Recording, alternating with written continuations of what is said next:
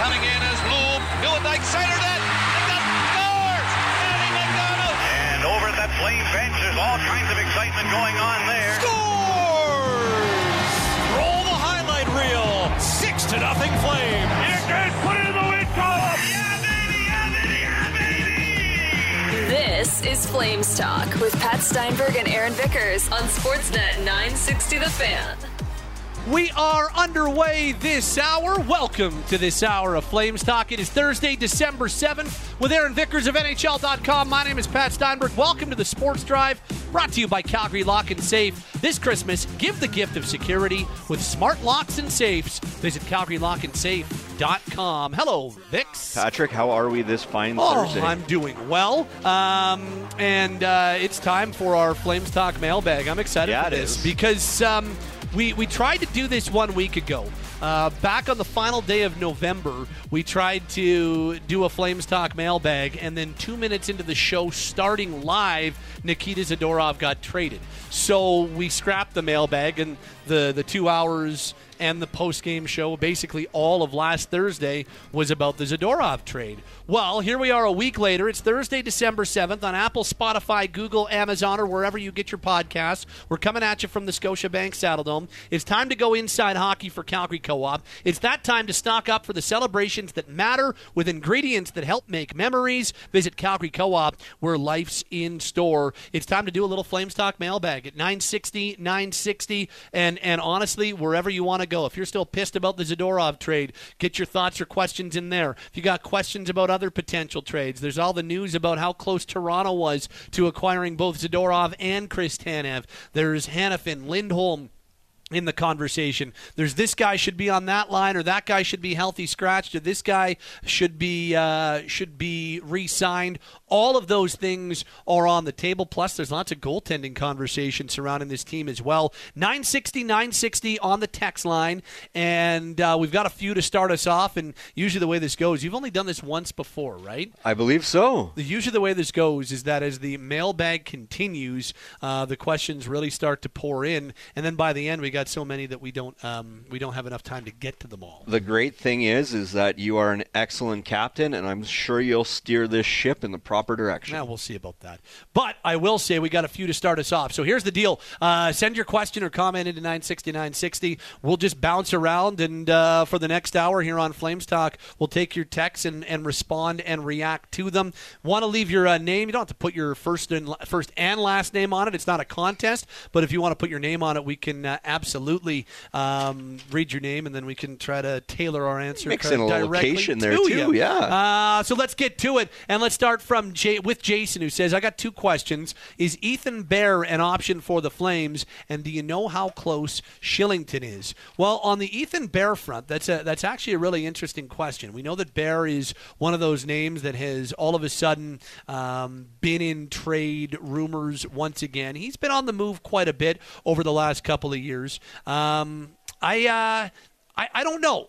If you could get Bear for a very low price. Well, he might be looking for a show-me one-year deal to get him through the balance of this season. If you could get him on a similar deal to Mark Pesek and what they did with him, I'd be okay with that. He's 26 years old.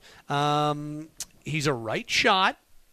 Depending on how things go with Pesek in the American League, on a one-year prorated show-me deal for a 26-year-old, I wouldn't mind the Flames going after a guy like Bear, especially if they end up trading a guy like Chris Tanev. There's another right shot in your organization that you can evaluate. So if you ask me, a guy who has played in this neck of the woods for a long time, he's been into Canadian markets, he knows what that's all about. I think a guy like Ethan Bear would absolutely be, or could be, an option.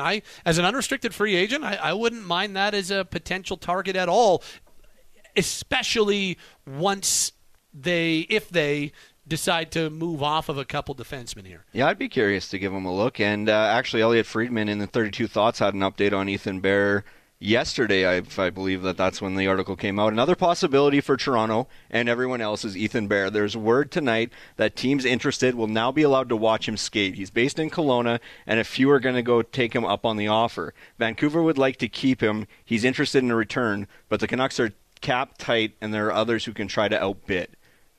If I'm the Calgary Flames, there's no acquisition costs. Well, there's minimal acquisition costs, I guess, if you want to look at it that way. I'd give him a look, absolutely. And it doesn't even necessarily, to that point, doesn't even necessarily have to be at NHL minimum like it was for Pesek coming off of all those injuries. Right. You could be in a situation where you could give them, especially, again, once you're in a spot where if they do over the next month or two decide to trade away a Tanev, trade away a Hanifin, you could easily offer him 1x1 or 1x1.5 or something like that for a show-me deal that doesn't impact your cap beyond this season.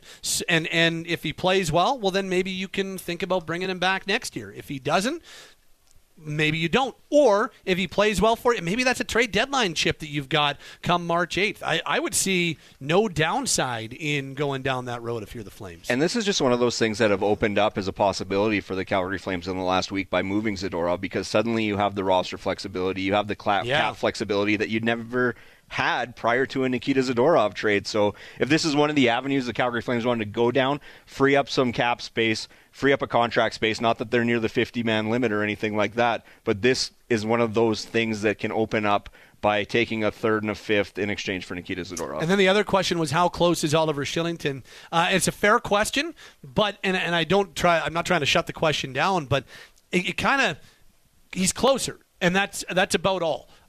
And I say that because I think it's really important that on the outside we don't put any expectations on it the same way the Flames aren't putting any expectations on it. He comes back when he's ready, and he'll know when he's ready. The Flames, I think, have handled this like a real first-class organization, and I just think with something as delicate as what Oliver's gone through over the last couple of years here, the fact that he has been skating, so he skated for the first time with the team on Friday of last week. They were at Max Bell, did an optional skate, and I believe he has been at team facilities every day since. Saturday, Sunday, Monday, Tuesday, Wednesday. I believe he's been skating the entire way through. Now, he is yet to skate with the entire group. When he skates with the entire group, that's when you know that maybe we're talking about actually something being within a few weeks of him being able to try a return to play. I still don't want to put timelines on it. I think it is very positive from a just straight up personal standpoint for the young man, and also from a hockey standpoint secondary, that he has been back with the team and has been feeling strong enough and feeling in a really good spot so that he can come to the rink and be around and be on dome ice and all that type of stuff.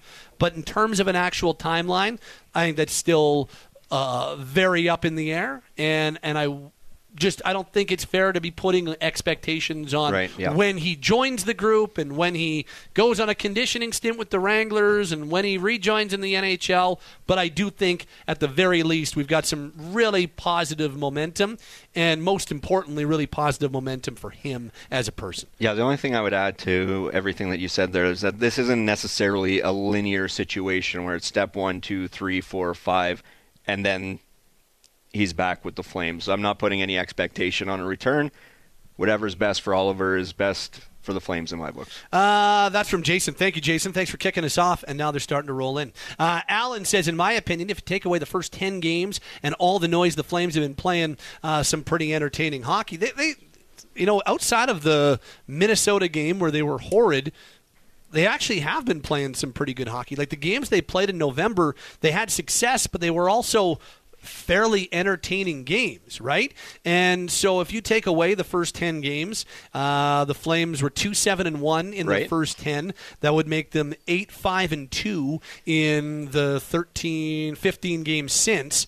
And that's not an incredible record. That's not a conference championship record. That's not a number 1 seed record, but that's a whole lot more competitive. It's a playoff record. That's especially in the Western Conference. That's a whole lot more competitive than their first 10. And in the month of November, they were a really fun team to watch, and they had some fun games. Like even the comebacks were fun, but like the Toronto game, they didn't win that game, but that was just a really entertaining hockey game that had a bunch of goals and was back and forth. And that 2-1 win over Vegas on Monday of last week, that was just a really entertaining hockey game. Didn't have a lot of goals, but it just had everything you wanted in a Pacific divisional showdown. So I'm with you, Alan. They have been playing some pretty entertaining hockey, Tuesday night notwithstanding. Yeah, absolutely. Even in this stretch where they've given up the first goal in, 7 straight as it stands right now, there's been an entertainment factor to the game. There's been drama. There's been swings in momentum. Like, for the most part, if you're paying to buy a ticket to come sit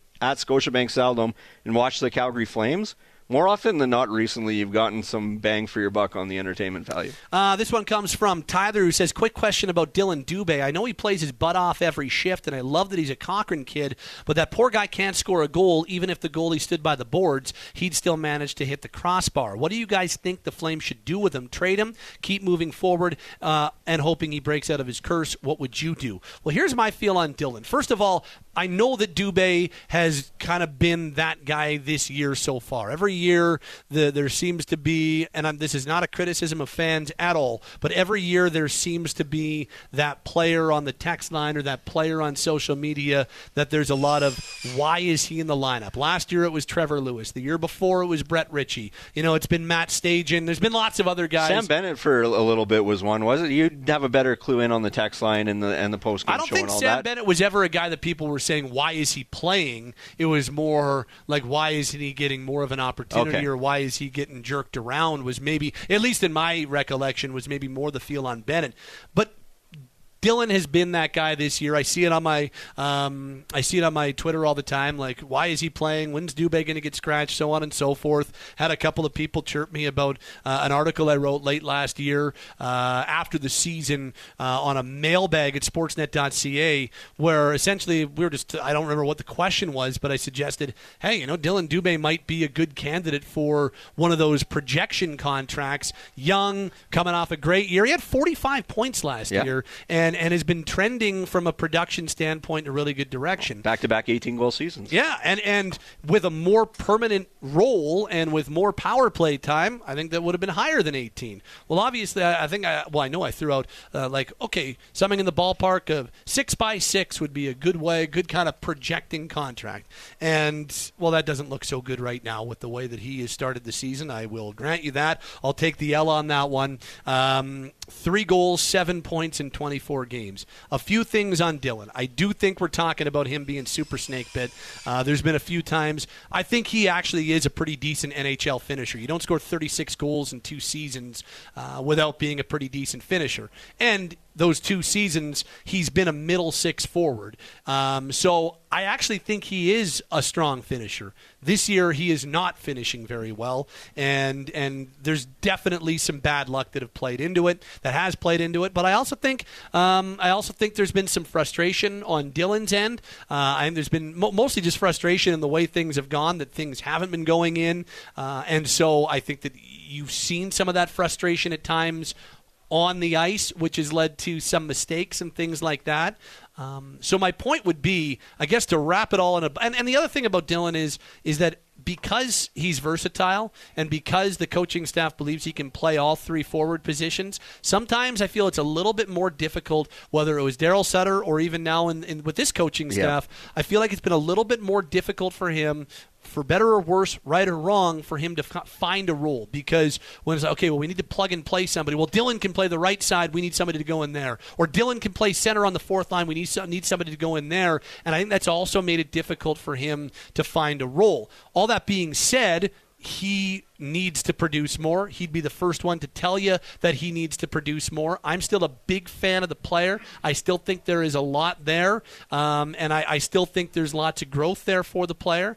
And I think you need players like Dylan Dubé, who, because of the year that he's having so far, is still going to give you pretty good value on a cap hit. Last year, at just a shade under $3 million at 45 points, Dylan Dubé gave you great value on his contract, and those guys are important to have in your middle 6 of forwards. So that's what I would say about Dylan. I think he's snake bit. I think he's been frustrated. I think he needs to play better and be more consistent. And I also think that it would be incumbent and smart of the Flames Flames to just let him continue to work through it and not be looking to quote-unquote sign off on or move off of him. That would be my opinion. Yeah, to me there's a little chicken or the egg thing going on with Dylan Dubé. He's got 1 point in his last 9 games. It's an assist, so that means he's gone 9 straight without scoring. The chicken and the egg for me is he hasn't found a role, and that's on both him and the coaching. Has he not found a role because he hasn't produced, or is he not producing because he hasn't found a role?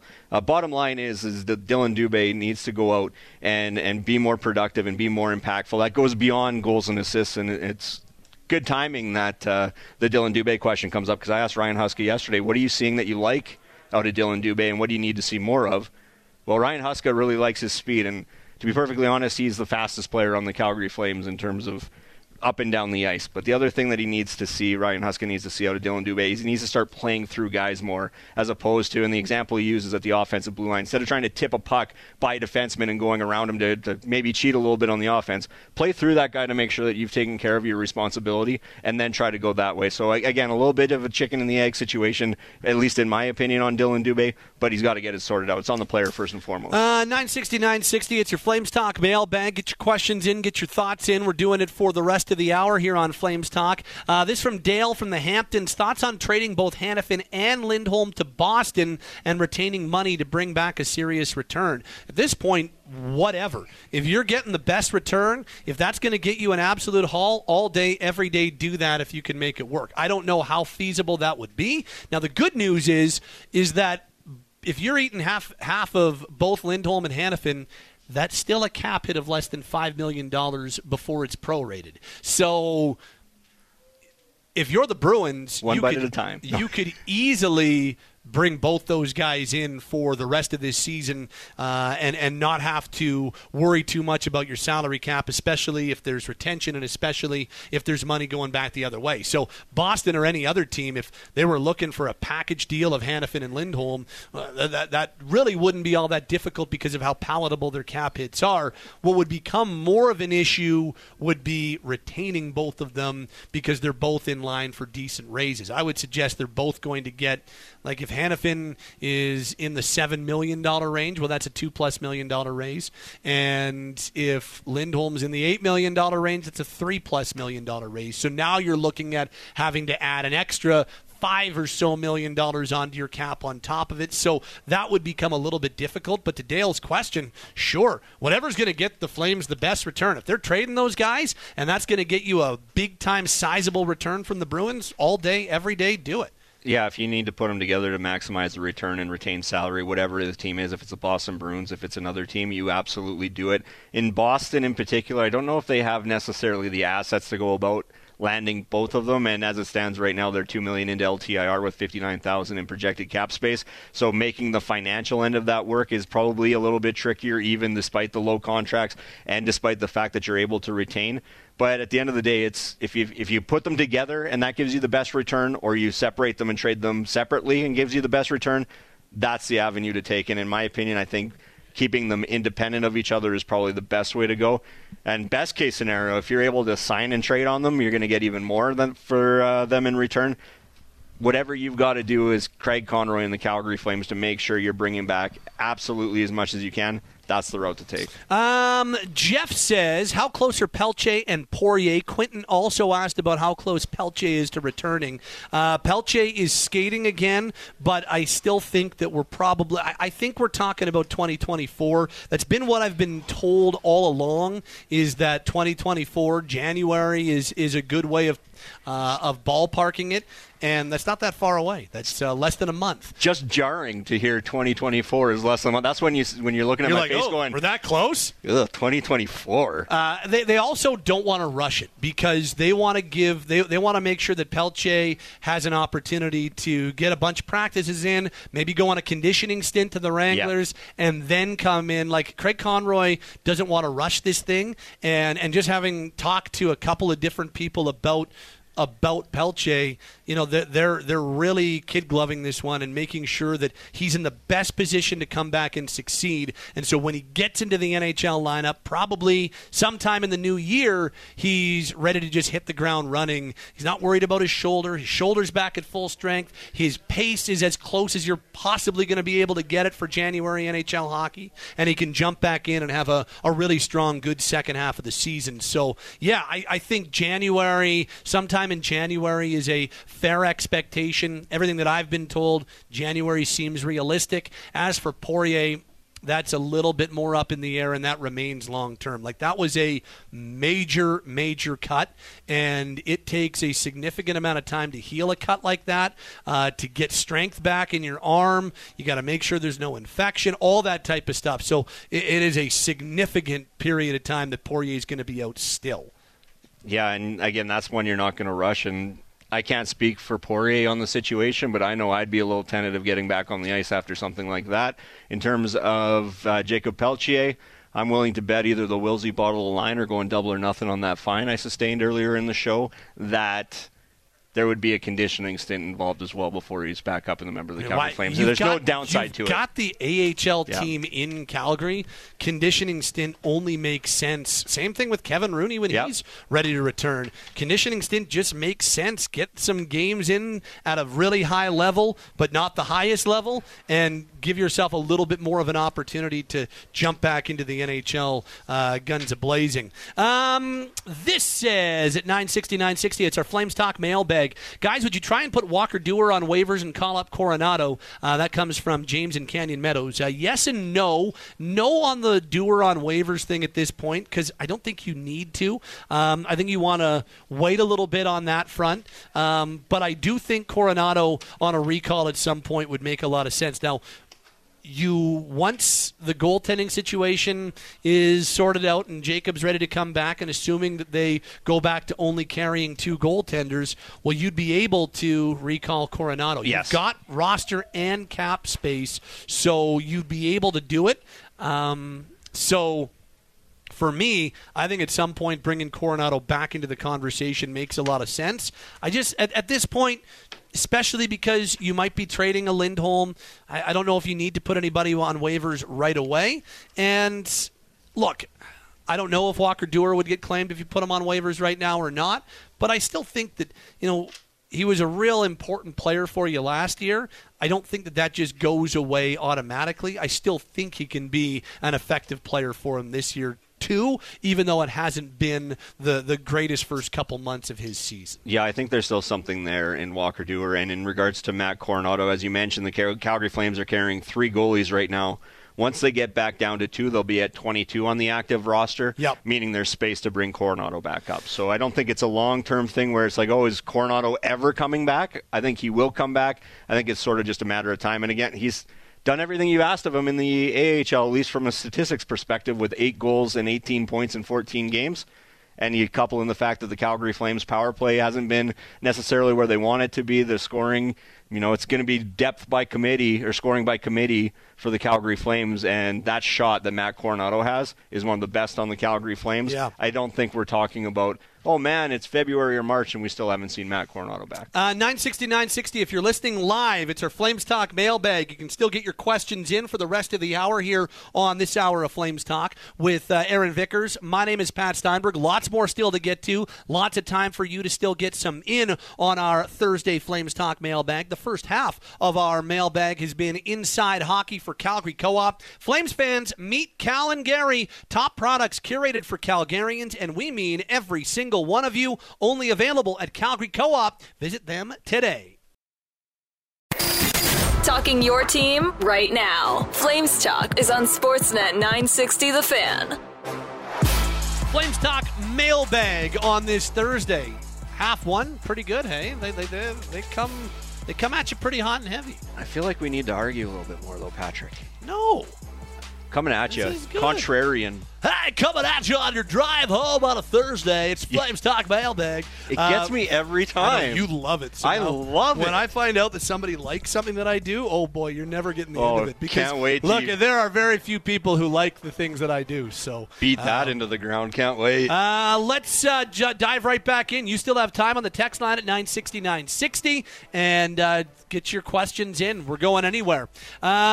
This says from Jesse in Big Valley. How come it seems like nobody's talking about how average Andrew Mangiapane's been? For my money, he needs to be a lot better, or he should be dropped down the lineup and shopped for a trade as well. Now, actually, that has been something that we've talked about a little bit more over the last little bit. I want to say it was last week. You, Derek, and I had a conversation about it on the round table. I think Andrew Mangiapane does have to be better. He needs to be a more impactful player on this team.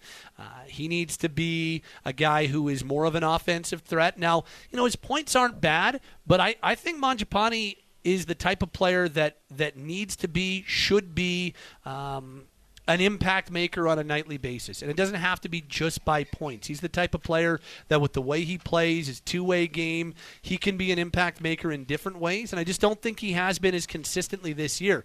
Much like the conversation we had earlier this hour about Dylan Dubé, I'm a huge Mangiapane fan as a player. Guys that play the two-way game and who just always, prior to this year, have always been, very reliable. You know exactly what you're going to get from, a shot volume standpoint, from a defensive standpoint. I always really appreciate those players. So I think that there's still a really good player and a much better player than what we've seen a lot of nights from Andrew Mangiapane. And the fact of the matter is, if the Flames are going to take a step, he's going to have to be part of it. My interpretation from 80 feet, and whether it's right or it's wrong, come at me. But I feel like he's still trying to be a 35-goal scorer and not trying to be the player that allowed him to score 35 goals, if that makes any sense for you. I think he needs to be more tenacious, more pesky. He needs to be around it more in front of the net, whether it be screening the goalie or just cross-checking defensemen, tipping shots, getting rebounds, what have you. If he goes back to sort of those fundamentals, then the goals will start to come. I feel like in that 35-goal year, probably 27, 28 of them came within 15 feet of the blue paint. I think that's just where he needs. That's where goals are scored, is in and around the goalie's face. And I think he needs to get back to that more to find that scoring touch again. But to the texter's points, right, he hasn't been productive. He's got 1 point in his last 5 games. There's certainly a lot more. We've seen it from him, but we need to see it now. This from Jesse, who says, Dubé's had his run. It's time to move on, especially once Pelche returns. In the meantime, bring up Coronado instead and sit Dubé. I get he's a good room guy, but that isn't transitioning to the ice, it seems, with all his skill. Let Wolf run a long time on this. We want to see the future goalie. That's from Jesse. The only thing that I would say on the Dubé front is 45 points from a guy in his early 20s or mid-20s, that's not something that you sneeze at either. And I think it's really important to point out that Dylan Dubé's 45 points, 18 goals, and 27 assists. Did I do that math correctly? 18 goals and 27 assists. That would be 45. Those came with very little power play time last year. He was one of their best 5-on-5 point producers last season. And so I know he's off to a slow start.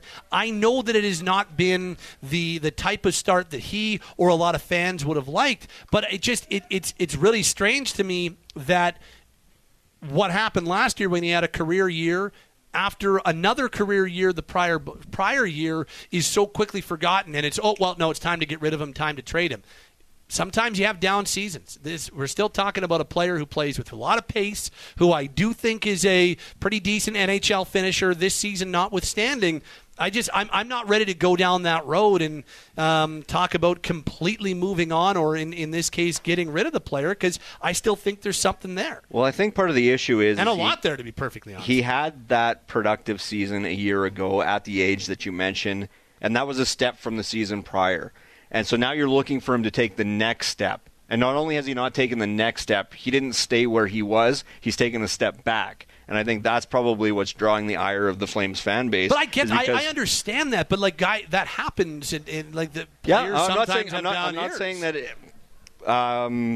it's linear and development is linear and that he's going to extrapolate year over year. Okay, if you've improved by 10% this year, he's going to improve 10 next year and the year after and the year after, so on and so forth. I understand the frustration. The fact of the matter is he's one of those players that could be on the rebuilding side, and he's one of those players that should be on the team that contributes to push for a playoff spot. And right now he's not really giving you confidence that he's in either of those windows right now, I think. I mean, he is not having the greatest start, but I'm not ready to sign off on who he is as a player either. This says on the text line at 960. By the way, I just went and pulled it up. Last year, Dylan Dubé, 5th on the team in 5-on-5 or even strength points, and was 1 point of being tied for second. So Toffoli led the way with 48 even strength points. Then Backlund, Lindholm, Huberdeau all had 40. Dubé had 39. Dubé had more than Kadri, Mangiapane, Coleman last year at 5-on-5. Like, that is not something to sneeze at, and that's not something to just say, oh, well, no, he's done, get rid of him. That's I guess, the only point that I'm making is, so does that mean that year where he built on a career year the year before, no, we just ignore that, and this is what he is? It's kind of the pushback I've always had with Markstrom. Why was it so easy to buy into, well, no, Markstrom is done because of last year. One awful season, that's what he is, he's done. Well, what about the body of work before that? That's kind of the same point I'm making on Dylan Dubé here. This says, one question, do you think the defensive zone coverage is working better, or would you rather see them go back to what they were doing before? Seems like there's still a lot of scramble plays in their own end. That's from Mike and Eritrea. I do think that has definitely calmed down from the first month of the season. They look just a whole lot more comfortable, not just defensively, but overall in terms of some of their systems. Just seems like reads are a whole lot more natural. The switches in the defensive zone are a whole lot more automatic. Again, Tuesday night against Minnesota notwithstanding, I think just as a team, they do look a whole lot more comfortable with a lot of that X's and O's stuff. Yeah, I didn't buy it in through the first 10 games of the season, but what we've seen since, and of course that first 10 games was a significant adjustment period for the defense and the centers in particular for the Calgary Flames. I think we've seen a lot better cohesiveness between the defense and the centers, and even to a certain degree the wingers up top in identifying the areas and the regions that they're supposed to be in on the ice, realizing that when the play moves, okay, this is my responsibility, this isn't my responsibility. I think we've seen them adjust. I think you would have liked to have had it happen sooner, but again, not the past game withstanding. I think we've seen generally it trend much more significantly better in the direction of positive than what we saw through the first 10 or 12 games of the year.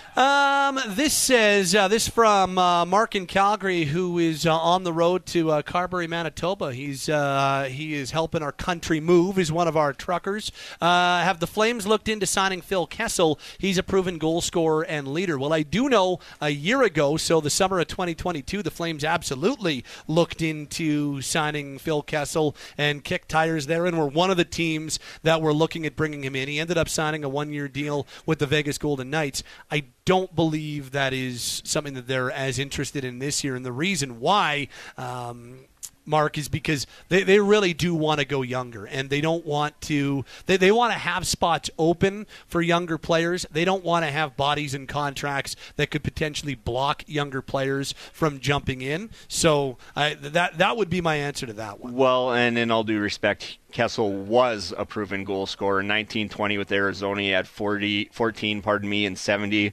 Next year he had 20 and 56, so that's actually not so bad. But then 8 and 82, 14 and 82 last season with the Vegas Golden Knights. I think in that situation with an aging veteran, you probably want to keep those spots free for the kids to see what we can do, because there's a chance that you might not see a Pospisil or a Zeri if Phil Kessel is on your roster. Yeah, that's kind of exactly the point. This says from Mike, what is the realistic expectations that an Emilio Pettersson gets a shot at being the next forward called up? I would say he would be a little further down that depth chart. Well, I would say just we're talking outside of Coronado, because I feel like Coronado would be the next one. I would say he would be maybe kind of number 3 on that depth chart. Coronado, I still think Klapka would be the guy that might get the next look. and then a guy like Pettersson, and he had a good training camp, really strong training camp for Emilio. I think that he opened a lot of eyes and really had the organization feeling good about him. Trent Cull, when he joins us on Mondays, has nothing but good things to say about him. That being said, I still think it would go Coronado and probably Klapka on the recall front. Now, all dependent on what exactly they're looking for, but I do think he would be considered, and I do think he's put himself in a much better conversation in that regard compared even to last year. Yeah, for me it would depend on the role that's vacant on the Calgary Flames that they're looking to fill, because I could even see a situation where a guy like Cole Schwindt, if you're looking for a bottom six player or a fourth line player, whether it be on the wing or center, somebody with a little versatility, a right shot, then there's that name to toss out there as well. But I'm in agreement with you. Coronado, excluding him, you've still got Adam Klapka that I think is going to get a look. We'll go a little more rapid fire so we can get to as many as we can here. This from Brett in Calgary. Kind of sucks that a lot in this city are so ready to just bin a player. Not everyone's on their game 100% of the time. People need to relax and let the players play. That's from Brett in Calgary, talking, I think, specifically about the conversation about Dylan Dubé in that respect. This says both Dubé and Mange need a kickstart. They're way off their game at the moment. Maybe sitting one at a time for one game each could help. This says, regarding Dubé and Mange, it isn't so much that as fans we've given up, but at the current production, it's replaceable, and perhaps it's a case of looking for players that would better fit with the high-priced talent. The one thing on Mange is Mangiapane. I mean, I don't know, 13 points, is that super replaceable on this team? He is still one of their leading scorers, 14 points rather, in 24 games. There's only tied for fourth. 2, 3 players on the team who have more points than Andrew Mangiapane does. Huberdeau's got 15, Lindholm's got 17, Kadri's got 16, and then it's Mangiapane and Weegar at 14. And only 4 players have more goals, too, if you want to just go from a straight goal-scoring perspective, and that's probably part of the issue, too, is, statistically they look like down years, but this is how the Calgary Flames are built. It's going to be by committee. There's not going to be one guy that's running away with a point-per-game pace, whether or not you think an Elias Lindholm or a Nazem Kadri or so on and so forth should be producing at that pace. That's not necessarily the formula that we're seeing here. Pat and Vickers, why is ownership so reluctant to tear it down for a full rebuild? I think fans would be receptive to being bad for 2 to 3 years and being back in the playoffs once the new rink opens. That comes from Ryan.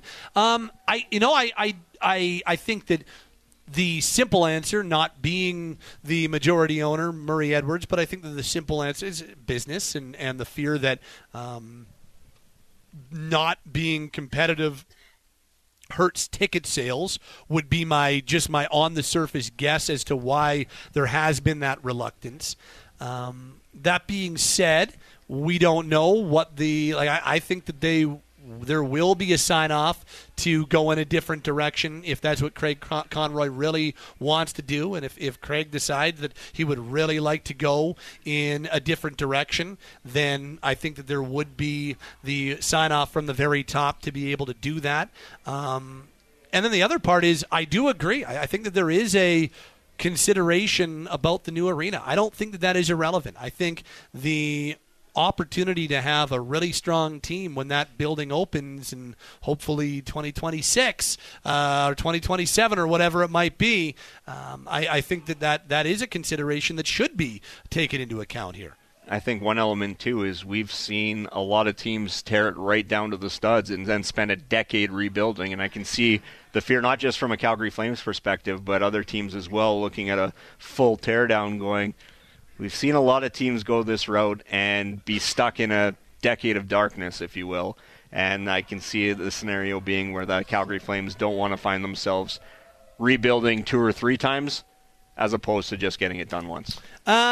This reads, Pat, can you clarify something? Where'd this text go? I had this in there. There it is. Pat, can you clarify something? When Oliver's ready to play games again, can he go down to the Wranglers on a conditioning assignment? Yes. In fact, theoretically, any player on any team on any contract is eligible to be put on a conditioning assignment. There are just a couple of caveats that go with it. First of all, it has to be consented to. There has to be an agreement on the other side. So if a player player on a one-way contract is asked to go on a conditioning stint to try to get their game back or to ramp themselves back up to a return, they have to agree to go on a conditioning stint. That's number one. Number two, you only have 14 days to be in the American League, so it's a 2-week conditioning stint, and then you have to come back up. Number three, while you're on that conditioning stint, you still count on the cap. So there's no cap relief on a conditioning stint, and that's really important as well. So you still got to remain cap compliant with that salary on there. So for instance, if you were a player on LTIR who came off of LTIR and then were to go on a conditioning stint, then you'd also have to have cap considerations that go into that. All that being said, answer is yes, Oliver Shillington could absolutely be sent to the Wranglers, and I would imagine both sides would be very interested in doing that to get his game back up to a level where he's ready to return, hopefully to the NHL, and hopefully at some point this season. Well said. I don't have much to add to that other than the fact that Connor McDavid could go on a conditioning stint if he consented to it. I just don't see the situation where that would ever be a thing. Team Tank can kick rocks. The Flames closed the press level last time they were horrendous, and a rebuild guarantees nothing. Ottawa's rebuild has been over for 3 years, and look where they are. This from John in Mackenzie Town. The thing a lot of people aren't talking about is that it takes time to learn new systems, but even longer to learn a new culture. That talking about some of the adjustments the Flames are going through this season as well. So there you go. Do we have time for this one? And this one says, why is everyone ready to anoint AHL guys a spot on the NHL roster? I'm a Phillips fan, but all you heard was he's an NHLer. The Flames did him wrong. And yes, I'd love for him to still be with the organization, but it's not as if he's lighting it up in Washington, 1 goal and 2 assists. The only thing that I've ever said on Matthew Phillips is I just wanted to... You wanted to find out on your own terms. You wanted to find out, and you wanted to find out while he was still in your organization. That's the only thing I've ever said. I never once said I believe that, without question, Matthew Phillips is a bona fide, no questions asked NHLer. I didn't know. I wanted to see... As a member of the Flames, I wanted to see him get that opportunity in Calgary, and unfortunately we never really did. That was more my gripe on the Matthew Phillips front. And just for clarification, he's got 1 goal, 3 assists for 4 points in 17 games. Ice time is flirting between 10 and 15 minutes a night. Yeah. I mean... 11:08 on the season is his average. His Super Bowl was the game against Calgary. Well, that's his lone goal of his NHL career. His only NHL goal.